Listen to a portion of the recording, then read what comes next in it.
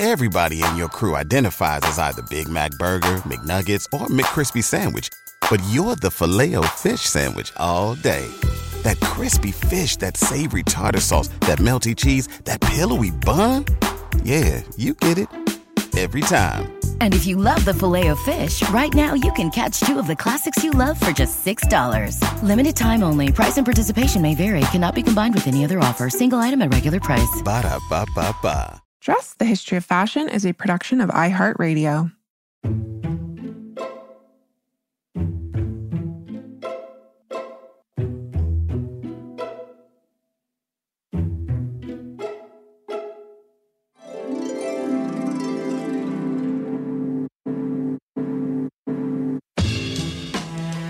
With over 7 billion people in the world, we all have one thing in common. Every day, we all get dressed. Welcome to Dressed, the History of Fashion, a podcast that explores the who, what, when of why we wear. We are fashion historians and your hosts, April Callahan And Cassidy Zachary. Well, hello this week, Dressed listeners. Over the last several years, we have gotten quite a few questions from many of you as to exactly how you make a career in the field of fashion history. You know, be it as a museum curator or somebody who practices the art of conservation or a historian, an author, a podcaster. There really isn't any one way or any one career that you have to, follow step by step. As our guest today, Edith Cheung can attest to. So Edith joined us on Tuesday's episode to discuss her curation of Fashion from Nature in China, Then and Now, which is a new section of the traveling Victoria and Albert exhibition, Fashion from Nature. So if you already haven't listened to part 1, please do check that out.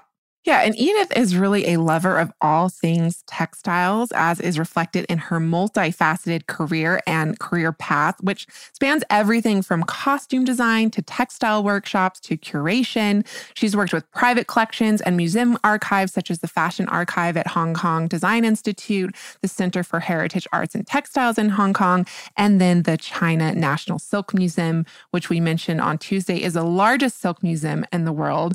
And Edith and I, April, we talked for an hour and a half. She is so interesting and so fascinating. And I just knew our listeners would be as interested as I was in her career trajectory. So I decided to make it its own mini-sode. So let's pop into that part of our conversation.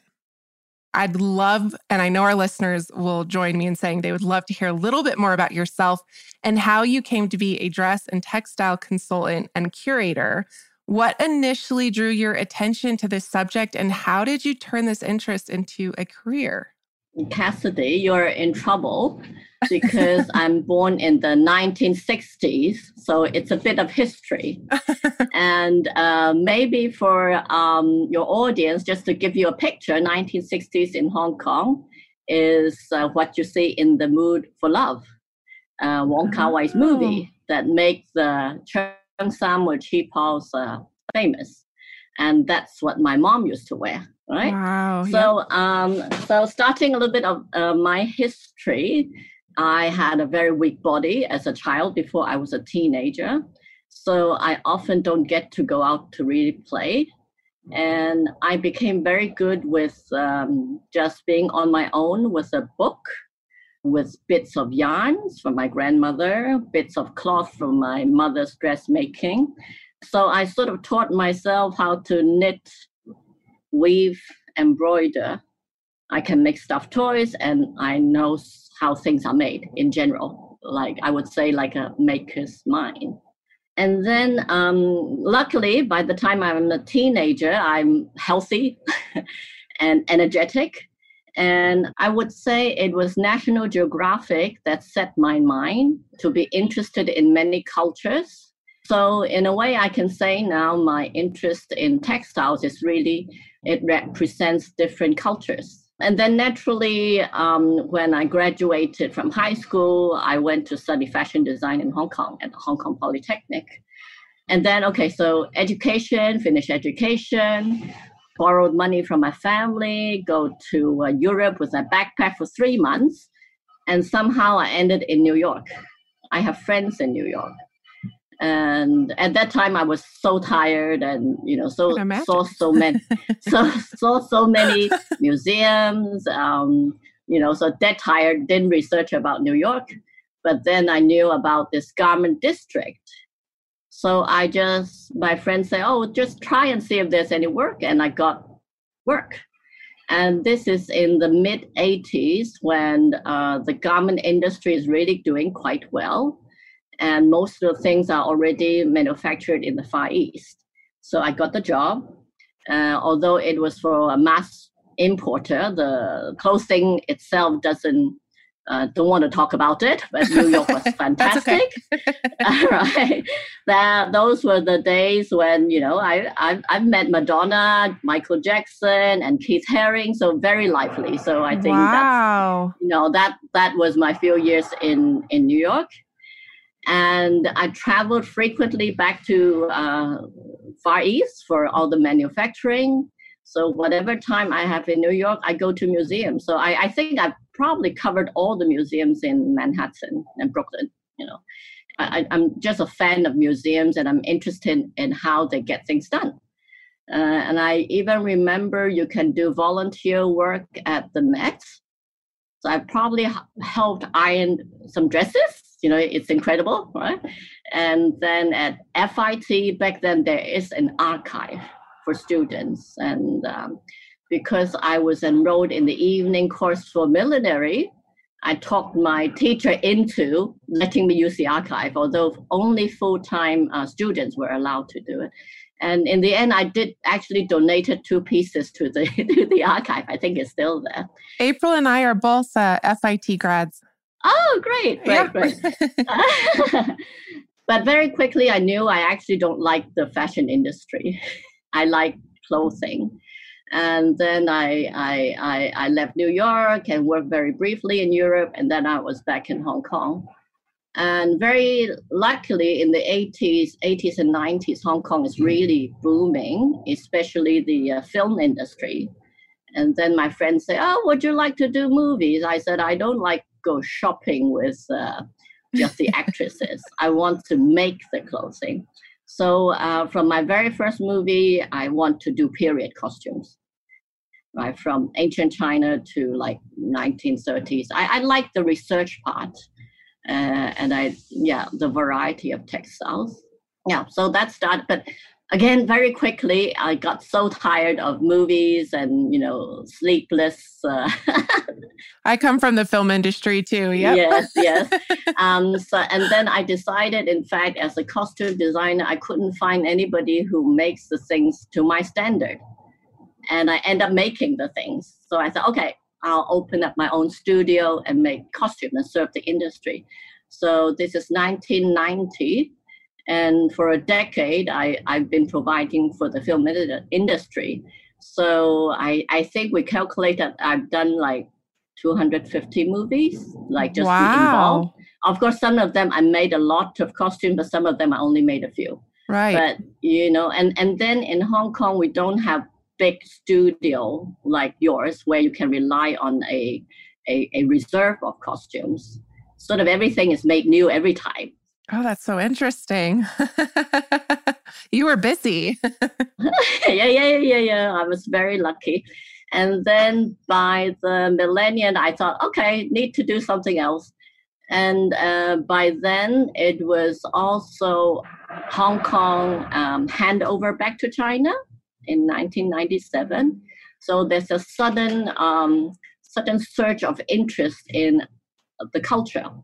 So again, the cheongsam on the qipao, Chinese clothing people got very interested, and all brand names seems to want to touch on that. And so surprisingly, I became the sort of source of information because I've been doing movies.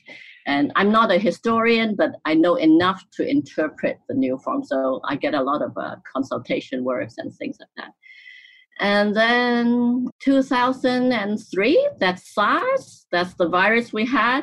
That's why it helped us during this today, because we had the SARS in 2003. And so we all learned to wear the face mask.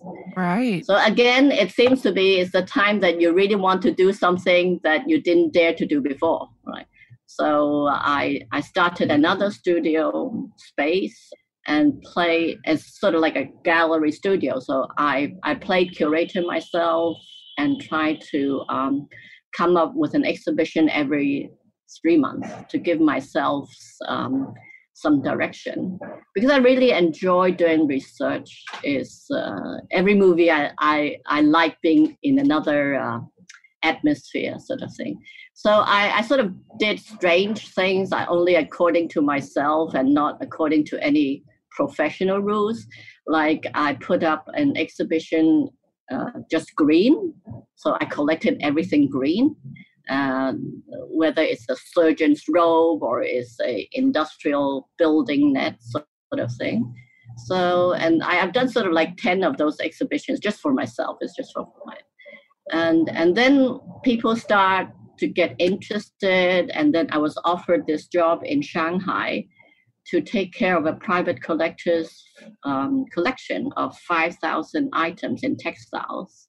Wow. So suddenly I felt that, all my interest in museums and archives and clothing, now it's the time. So I spent some time in Shanghai building this archive. And by then I have so many friends in the museum, so I can check with them how things are done, sort of thing. Yeah, and then after that, I became known in China as this person from Hong Kong who has some strange views about textiles. Yeah, that sort of thing. And bringing your unique perspective, right? Yeah. So I think I sort of created my own path.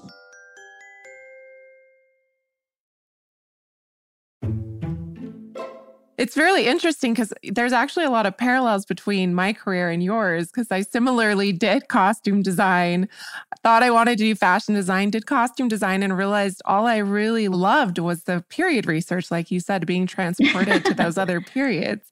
And then that kind of brings you, I'm assuming, into your work with the China National Silk Museum, which led to this incredible exhibition we're here to talk about today. Well, this again is really amazing. In the 1990s in Hong Kong, we have a Textile Society of Hong Kong.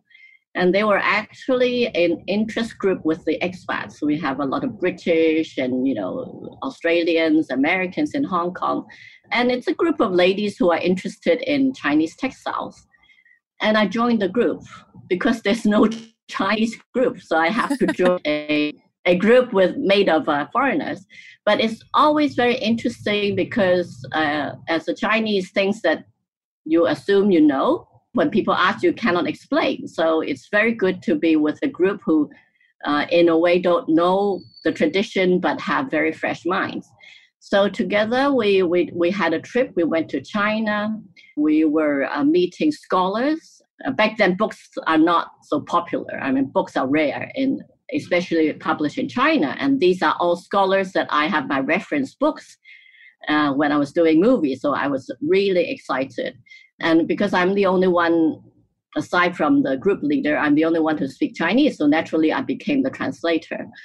And so all these different scholars that we met in Shanghai and Hangzhou, I became friends with.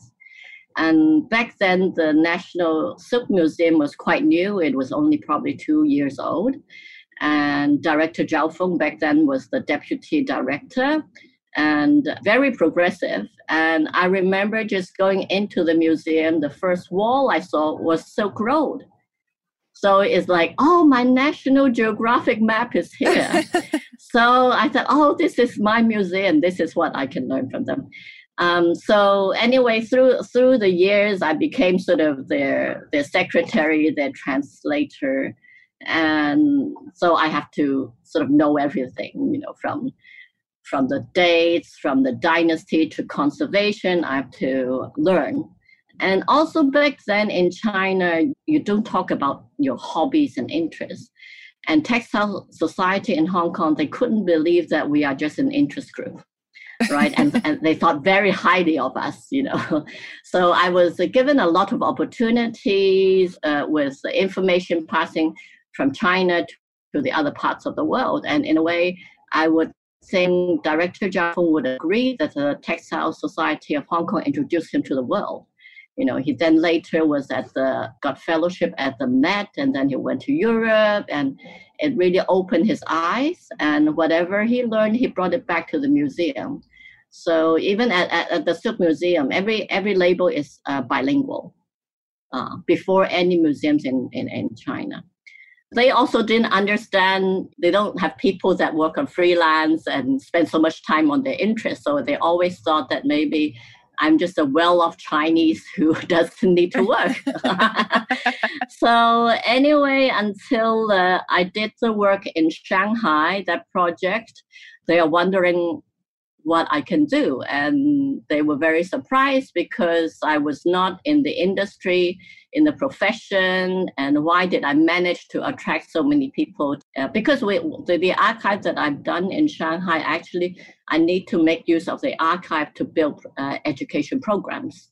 So I did that. We offered 5-day workshop where it's like a retreat camp where you stay and we focus on the subject.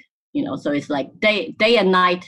And actually, I have to say this was inspired by the program at Haystack in Maine that offered these craft 2 weeks, I think, or 12 days sort of retreat. And I had this opportunity to help as an assistant once, and that really inspired me to do that workshop. Okay, but that's another story. And that's with the 5,000 piece collection that you were working with in Shanghai? Yes. And they are mostly recent. Like, for example, because I teach weaving, it's like the most popular one would be a 5-day workshop understanding weaving. In China, although they have this heritage program, they have these master craftsmen that teach you the most complicated weaves. But nobody wants to explain the most simple reason why the weaving loom works. Right. So I often say I teach ABC. But with every little thing, once you know what warp is, what weft is, we can go through things in the archive and say, now tell me which one is warp, which one is weft. And then even with a plain weave, we can see so many textiles from China. Even Director Zhao Feng would say, I can't imagine you can teach plain weave for 1 week. I said, but there's so much about plain weave. Yeah. So it's a hands-on, it's viewing textiles, and it's sharing between all those who come, because they might be designers, they might be teachers. So it's a very open way of learning, And so you're saying that the China National Silk Museum kind of recognized what you were doing there and asked you to translate it into work with their collection. Yes, because I just seem to have, I'm sure you do also, you have your own way of explaining things. And because actually this way was sort of inspired by children. When you're in school and learn about, you have cotton, wool, silk, all these with very boring references, right? But when children ask you, like in Hong Kong, they say, okay, you talk about all this. What do we have in Hong Kong? And that's stunned me. And I said, oh, you have a dog? Do you have a dog or a cat at home? And they say, oh, yes, then you have fiber. Yeah. Right? So I end up having all these children sending me different samples of the dogs and cats, which is a wonderful way. So I would say I like to start topics that are that you assume you know, but you don't know, and then sort of grab your attention and then go deeper. And then as a costume designer, I end up always, I say, the stop before Salvation Army, because people have so many things to discard. But Salvation Army don't want those things. So over the years, I've been given many things. And still today, when people give me things, I directly knew, okay, this one should go to Silk Museum. This one go to another archive in the school in Hong Kong or where, right? So there's this wonderful Australian lady who lived in Hong Kong for the longest time. She is in landscape design, and over the years, she collected Asian hats, like what I would say farmers' hats, those basketry woven hats, over 100 of them. So she want to give it to me, right? And I said, oh, okay, all right. So I have to look for a home. So I asked whether the Silk Museum, and though they are a silk museum, the director is open enough to know, like the basketry work, it's like the forefather of weaving, so they accepted it. But there was a clause and say, oh, you must do an exhibition on it. And after a few years, there's still no sign of the exhibition. So I volunteered. I said, can I do it? Because it almost seemed too weird a topic for them to handle. So this is what I did in 2019. But unfortunately, after opening just 2 weeks, it was closed for COVID. Oh, no. Right. But the whole exhibition is actually online because the Silk Museum is on Google Arts and Culture. So if you look for China National Silk Museum, the exhibition is Asian hats. Oh, fantastic. We'll put a link in our show notes. And I just want to say, too, that the China National Silk Museum is the largest silk museum in the world. It displays 5,000 years of silk history, which is just incredible. And Dress listeners, we'll put a link to the website, but they offer classes on weaving, sericulture, preservation. They're preserving these garments in more ways than one. They're preserving historical garments, but also continuing these traditions, making sure these crafts continue into the future. And Dress listeners, you can thank us now for sending you down the rabbit hole that is both Google Arts and Culture and the China National Silk Museum. There are so many objects on there, so much to learn about China's extensive and fascinating silk history. And April, isn't Edith fascinating? I mean, her story was just too good not to share. Yeah, for sure. I mean, she met Madonna and Keith Haring in the 1980s, and she's worked on over 215 films. Wow. And I joked with her that she needs to come on and just tell us about the 80s in New York because, I mean, what an incredible period to be there. That does it for us today, Dress listeners. May you consider your own path to fashion history next time you get dressed. We love hearing from you all, so if you would like to write to us, you can do so at dress@iheartmedia.com. And we also post images on Instagram to accompany each week's episodes. You can follow us there at dress_podcast. Last but not least, thank you to our producers, Holly Fry, Casey Pegram, and everyone else at iHeartMedia that makes the show possible each week. Catch you soon.